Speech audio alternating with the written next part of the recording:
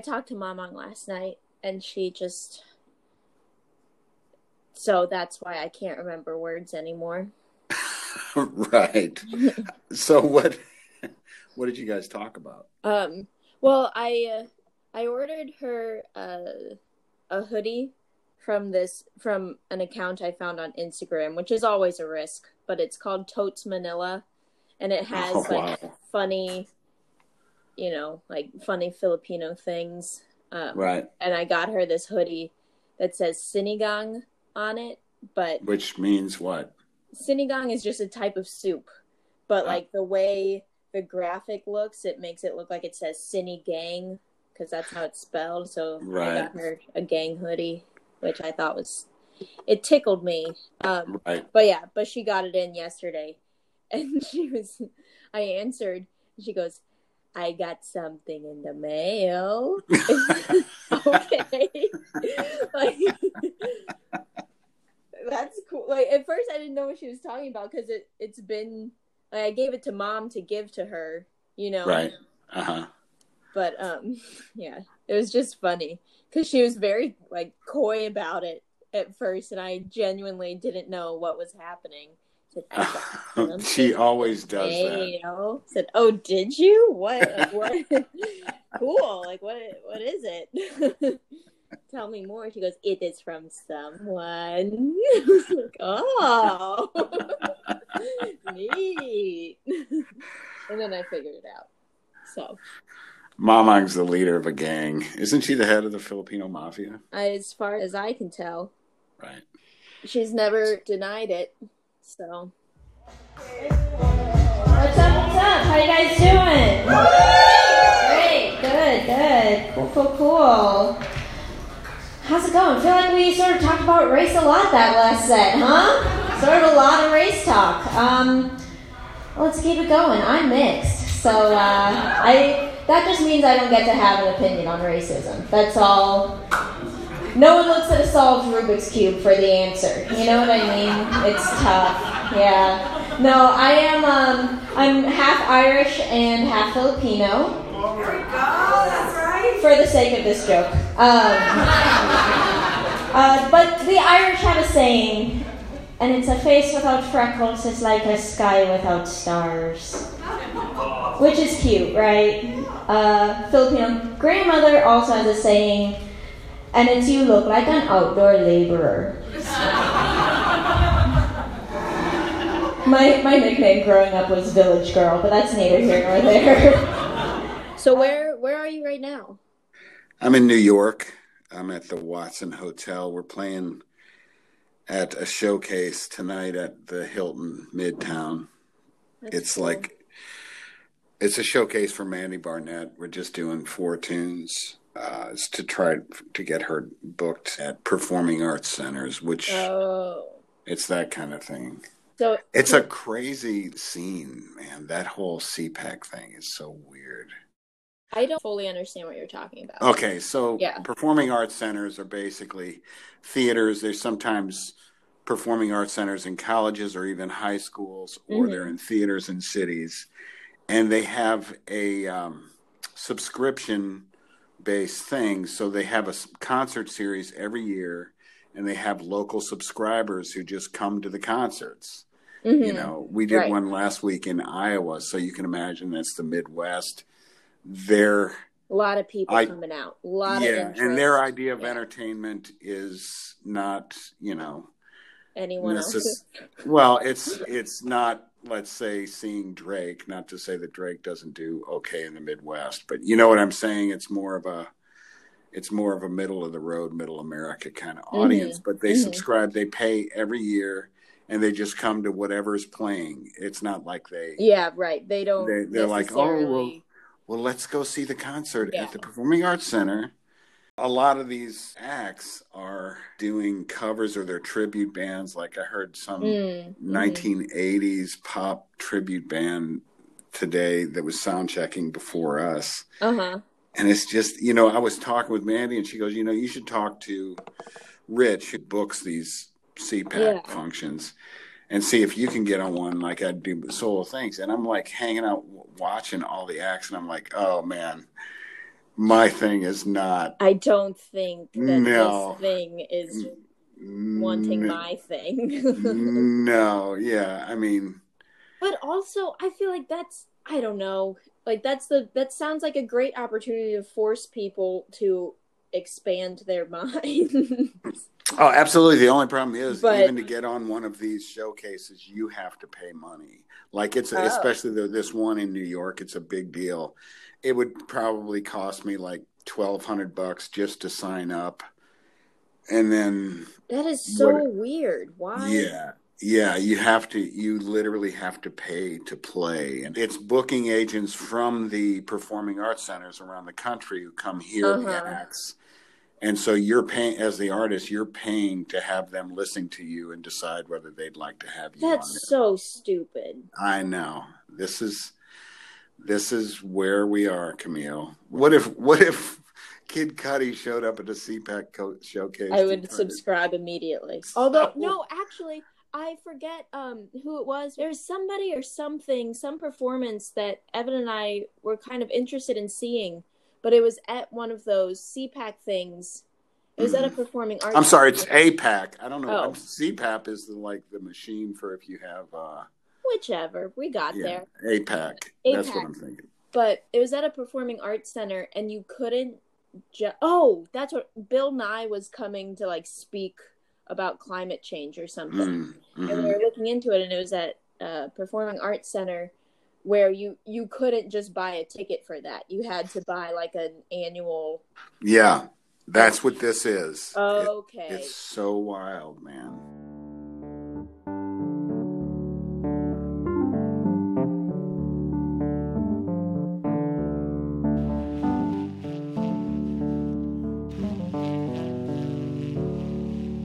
Are you excited about Tuesday?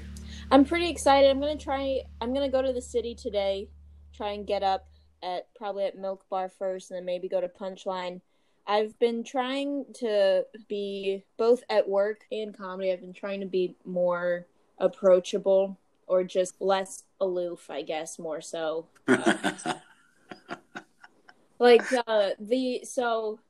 I had to drop Evan off at the airport on Thursday night because he was flying home for something.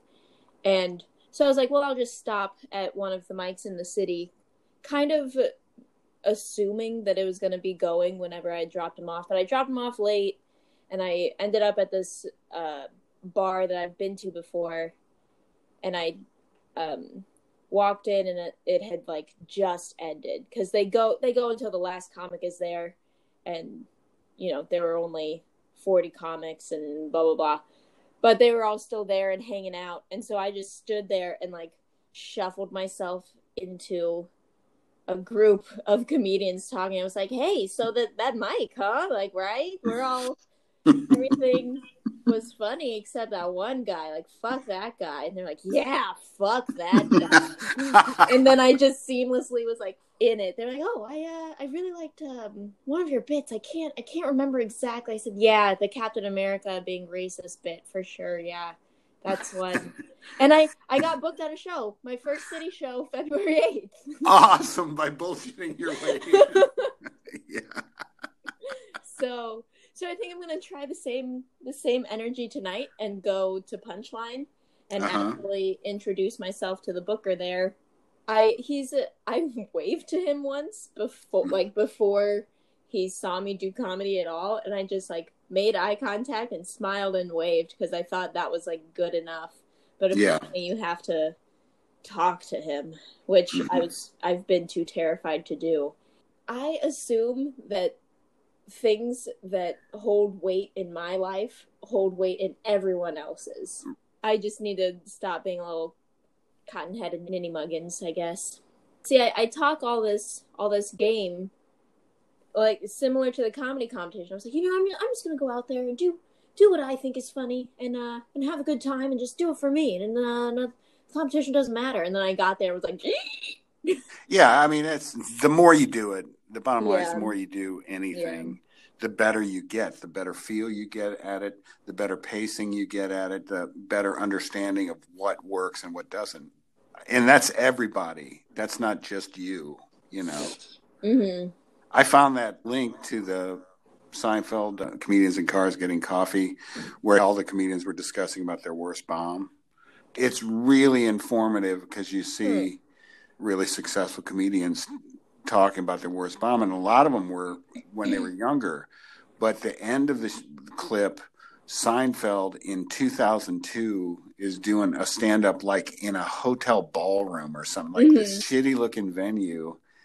And this is like 5 years after his successful run with the Seinfeld show. Right. And he's trying new material, and he forgets where he is. And tricky. And he's literally standing there like bummed out with the mic going, shit, what? Yeah. I mean, this is 2002. And then some lady from the audience heckles him and just like lets her heckle him. He's like, yeah, well. That's very funny. You know what I mean? It's like, oh, wow, this is the cat on top of the world. Yeah. And he's completely failing right now. You know. And it didn't hurt his career, but it was really informative to me. I was like, oh, Jerry Seinfeld, who's known. It's something that happens forever and ever and ever. Yeah. In comedy specifically, I feel like. But I mean, do you ever have, maybe not where you just completely forget your song, but just moments or times where you're playing and people just hate it for one reason or another or something? Yes. Yeah. Yes. That's strange to me because I feel like, well, no, I mean, it's a live performance, so. Yeah. You mean where people hate it? Where people hate it, or where, maybe you like miss one note and then you're just like, well, that's the end of that song. I never stopped. No, I never stopped the song. I might shorten the performance a little bit, but I had one of those moments in Old Scratch Sunday night when I was playing at Acme for the 200th show of the Acme Feed and Seed radio show. My brain and my fingers just went to another moment in the song for about 2 seconds, and it was it just threw me. But the audience was good. But there's been others, like when I was playing with Coffin's Mutet, Coffin would always want me to do like one or two songs, one song a set. We'd have two sets. He really appreciates my music and really supports it, and but I felt like my tunes just sucked the energy out of the room whenever we would go from playing his tunes to me doing my thing. I just felt like his audience, it just sucked the energy out of the audience. They weren't horrible, but it was like it was more the feeling you did very good. Yeah, that's what it felt like. Now we're kind of going off on a tangent, but I had a moment like that yesterday when I was trying to provide enrichment for the monkeys. So, so twice a day, since the monkeys are so smart, we give them enrichment, which is just something to change up their environment, to make them think, or they have to solve a puzzle to get food, or it's just a new experience. So they might play with a toy, or they might be afraid of it, which a fear response is enrichment as well, because in the wild, they're scared a lot because they're preyed upon. But so yesterday, I thought it was a good idea to try and blow bubbles for everyone. And the Pattis monkeys, they were terrified. They were not having it. They were very unhappy. So I was like, okay, we did this for a little bit, and you guys are scared, and we're done now. But I went into the enclosure with the colobus monkeys, which are those black and white ones. I don't know if you remember seeing those guys with the really long hair. Yeah, I do. Okay, so it was those two. And I started blowing bubbles. The female, she's a lot more like people-oriented, and so she was coming to hang out with me, and then I started blowing bubbles. And she watched the bubble float and hit the tree and pop. And then she just looked at me and was like, that was amazing. You did you are doing so well at your job. Just you can stop though. And she just ignored me and started eating again. And I'm trying to blow these bubbles. I'm talking to her look, Jabula, look at this one. And I'm doing all this stuff. And she just stuffing her face. And then she just kind of, every once in a while, she just pauses and looks at me and it's like, yeah, those are bubbles. So, you know, they're having fun. Like, she was almost as though she was participating for me. Right.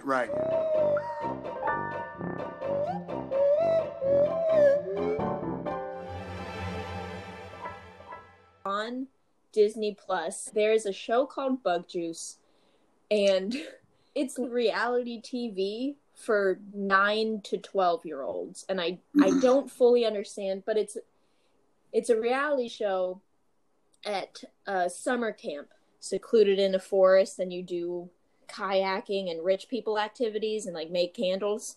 So, and it just follows like these kids on their summer camp experience, and some stay for 2 weeks, some stay for 8, people are staying for 4, like in between 2 and 8 weeks, right? Evan and I were so enthralled by this show. We would get high and watch it because it's so funny, the lack of drama that happens. But it's like this one kid, his mom is like the nurse on property. And it would show him every once in a while talking to her because, you know, she comes and like checks in on him, whatever. And he's like trying to tell her about this exciting thing that happened to him. And she's just like, I don't give a shit about this, like leaf stamp that you made. Like, you know what I mean? Like, it's just, they are literally like little monkeys. Like, they just want to tell you about exciting shit that isn't exciting. Like, I don't know what to tell you. You know, you guys did a three-legged race today? Yeah, tell me from start to finish how that went, please. Yeah, the adults get worn out because you're like, I've got so much going on right now that I have to take care of. Do you know how much this camp costs? Yeah, Mom, I was just over there with Levi, and his foot sank in the mud like 4 inches, and so he was stuck for a second, and then he had to leave his shoe in the mud so we could pull it out. Fucking great, dude. So, yeah. How long did that take you? 15 minutes? 15 minutes here costs $80. So can you... Right. Ridiculous. Oh, and there's a camp counselor, and they're all maybe 18 to 22-year-olds that are just, I guess they must have grown up going to this camp, and they just really buy into like the magic of Camp Wasiata, and it's just, they're so stoked. They're like, yeah, like these kids, they're coming in, everybody's trying new stuff, we're gonna do the rope ladders next, and it's like, it's just a lot. I don't remember ever feeling that way as a 22-year-old. You know what I mean? Yeah, right. Yeah, you weren't. Yeah, I don't like children. You were too jaded by then. Definitely. You were that way when you were 7. You know? Truly. Those shifty eyes. I saw everything is the problem.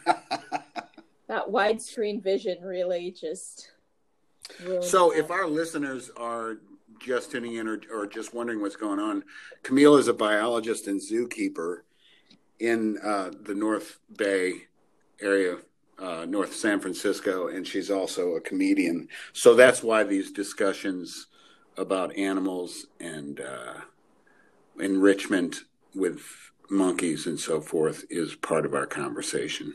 And it should be part of everyone's conversation. Absolutely. Because animals are important and the planet is dying. Well, I shouldn't say the planet is dying. The planet as we know it is dying. Or is recycling. Yeah. Recycling, yeah. It's trying to get rid of the parasite that is humanity.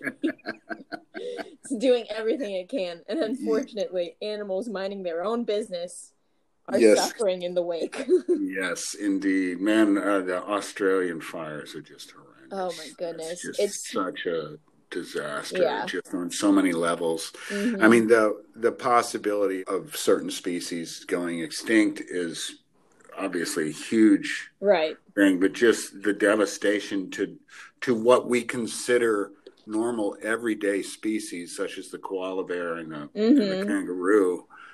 It's just, I don't even have a grasp of it. Yeah, it's Greenpeace New Zealand, I have no cited article for this, but apparently there have been reports of small animals that have escaped death from the fires because wombats, who are usually kind of to themselves, but wombats have been sharing their massive complex burrows with other small animals. Wow, that's incredible. And they allegedly, again, this is via a tweet, so take it with a grain of salt, but allegedly there have also been reports that the wombats have been observed exhibiting quote-unquote shepherding behavior, like almost guiding other small. Yeah, I don't know. It's pretty interesting. That would be cool if that's actually fact. I mean, Greenpeace, I think it's a nonprofit news source. That being said, they do post a lot of opinion articles as well. So, which a lot of good publications are going to have opinion articles because those are important. I'm not saying they're bad, but like I said, I don't have a source for these statements that I just made. But I'm just gonna keep saying them because it's cute. The idea is cute, and that's how you sell a podcast. Yeah. Speaking of podcast, you're listening to the Charizard Chronicles. Two nobodies in entertainment. I am Camille, and I'm Chris, and it's basically just us shooting the shit and pretending we know things, and then sometimes also knowing things. Oh, truer words have never been spoken. No. So one of the conversations I ended up having at that bar with another comedian was we're all just trying our best to gather the information we need to form educated opinions. Unfortunately, we're all trying our best to do our best on this planet, but what every individual's definition of doing our best is so varied and different. Sort of the stem of our issues. It's a very disparate world, especially at this point. I mean, as small as the world is, because we're so connected, by the interwebs and telephones and everything, we are constantly proving how disparate our ideas are. From the simple things to the most complex. I mean, how to move forward even on simple things. We're not able to agree on, at this point, I guess it's been coming for a long time, but the whole alternative facts issue is we're not able to agree on what is actually a given truth. There are no given truths anymore. Yeah. So... It's kind of an absurd time to be living. So, Jim Jeffries starts off a joke with this general idea, but the only thing that each individual knows is I think, therefore I am, right? Mm-hmm, right.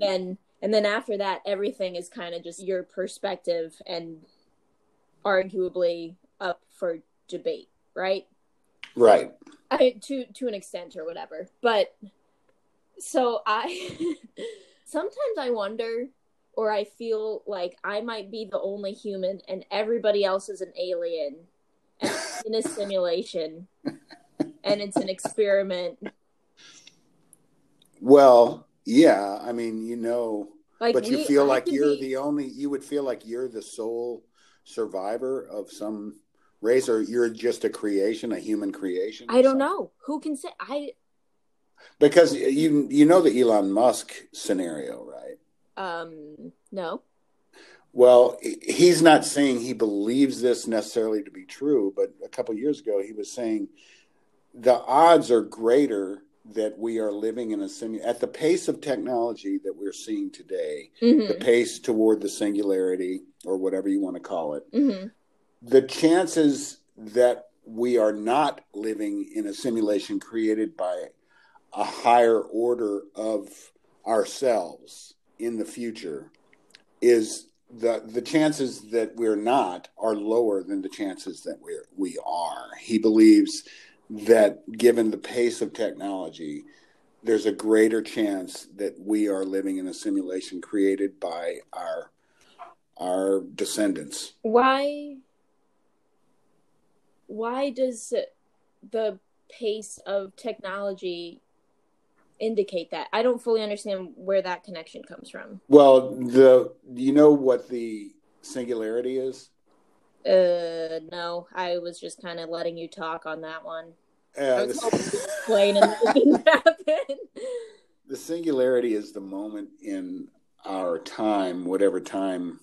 I mean, our time frame is, our time frame. So let's say the singularity is when machines are able to think and do better than humans, all things, so that we can incorporate so that eventually the difference between what is human and what is machine is abstract, because we will, we'll be able to live, let's say, eternally on Earth because we just replace ourselves.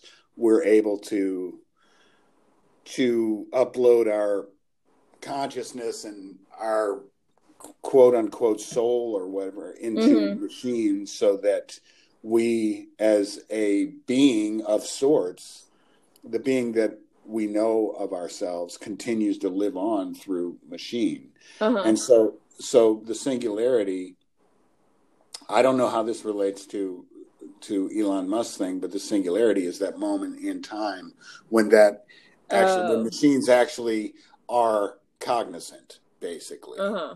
That's what the singularity is. Oh, okay. How did we get off on this? I just don't know. Who can say? I'm Camille. And I'm Chris. And you're listening to Charizard Chronicles.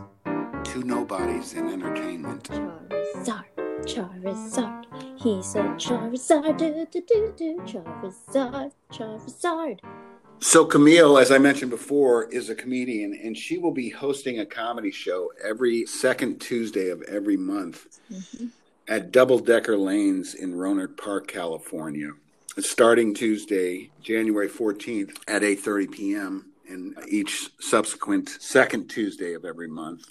Anyway, Camille, tell them about what's happening. Yeah, I'm pretty stoked about it. It's the first time I've been responsible for actually booking other comedians, which is pretty cool, pretty fun. I'm pretty much ahead of schedule and booked up almost through April, and I'm pretty stoked. Every lineup is hand selected. It's all people that I really enjoy their comedy, and I think everyone else will too, and if you don't yet, you should. And in a lot of the promos, I say it's featuring names you're gonna want to remember, and I really and truly mean that, because I think everyone that I've contacted about it, they're just funny, okay? It's funny, and it's fun, and you can go bowling before or after, and honestly, I think it's still open during, but you're going to come, and you're going to want to see the comedy show, so. No one is more funny than you, Camille. I can guarantee Thank you. That means the world to me, and I will probably put that on my grave, so. So, and if anybody's interested, I am a musician, singer-songwriter from New Orleans. I live in Nashville, Tennessee, and I will be performing a show at Lane Music in Brentwood, Tennessee on February 1st, just doing about probably a half hour of my original tunes there on piano and vocal. And May 30th, I'm actually doing a tribute show where a bunch of artists in Nashville perform songs from other famous acts. I'm doing Randy Newman, so I will do probably 5 or 6 Randy Newman songs. Some fun songs and some of the darker songs. So there you go. Come on out to Lane Music on February 1st, or I'll keep you informed about the May 30th tribute show. That's awesome. Speaking of my dad, Chris Walters, the pianist, musician, artiste that he is, I know that it's, coming from his daughter, but truly, if you guys like live performances, you're gonna want to see him live. It's a wild ride from start to finish, and I don't know of a better way to describe it. I like that. I'll take that. And I mean it in the best way possible. Like you think you know what you're about to see and hear, and you just don't. So that's, I mean, and that's someone who grew up in that household listening to the songs, being recorded or being created. Like I've heard every rendition of, almost every song that he's created from their infancy to what he actually releases. And I think I know where he's going, and I think he's zigging and he zags, so it's pretty cool and it's enjoyable. And again, anyone who enjoys live music or live comedy, you guys should come out and see us. Don't be a sack of bones. Hey, can I put that statement of yours on my tombstone? You 100%. think you're about to see it, but you don't. I have it engraved on a tombstone for you already. Oh, great. It is awaiting you. I got you covered. What a great daughter you are.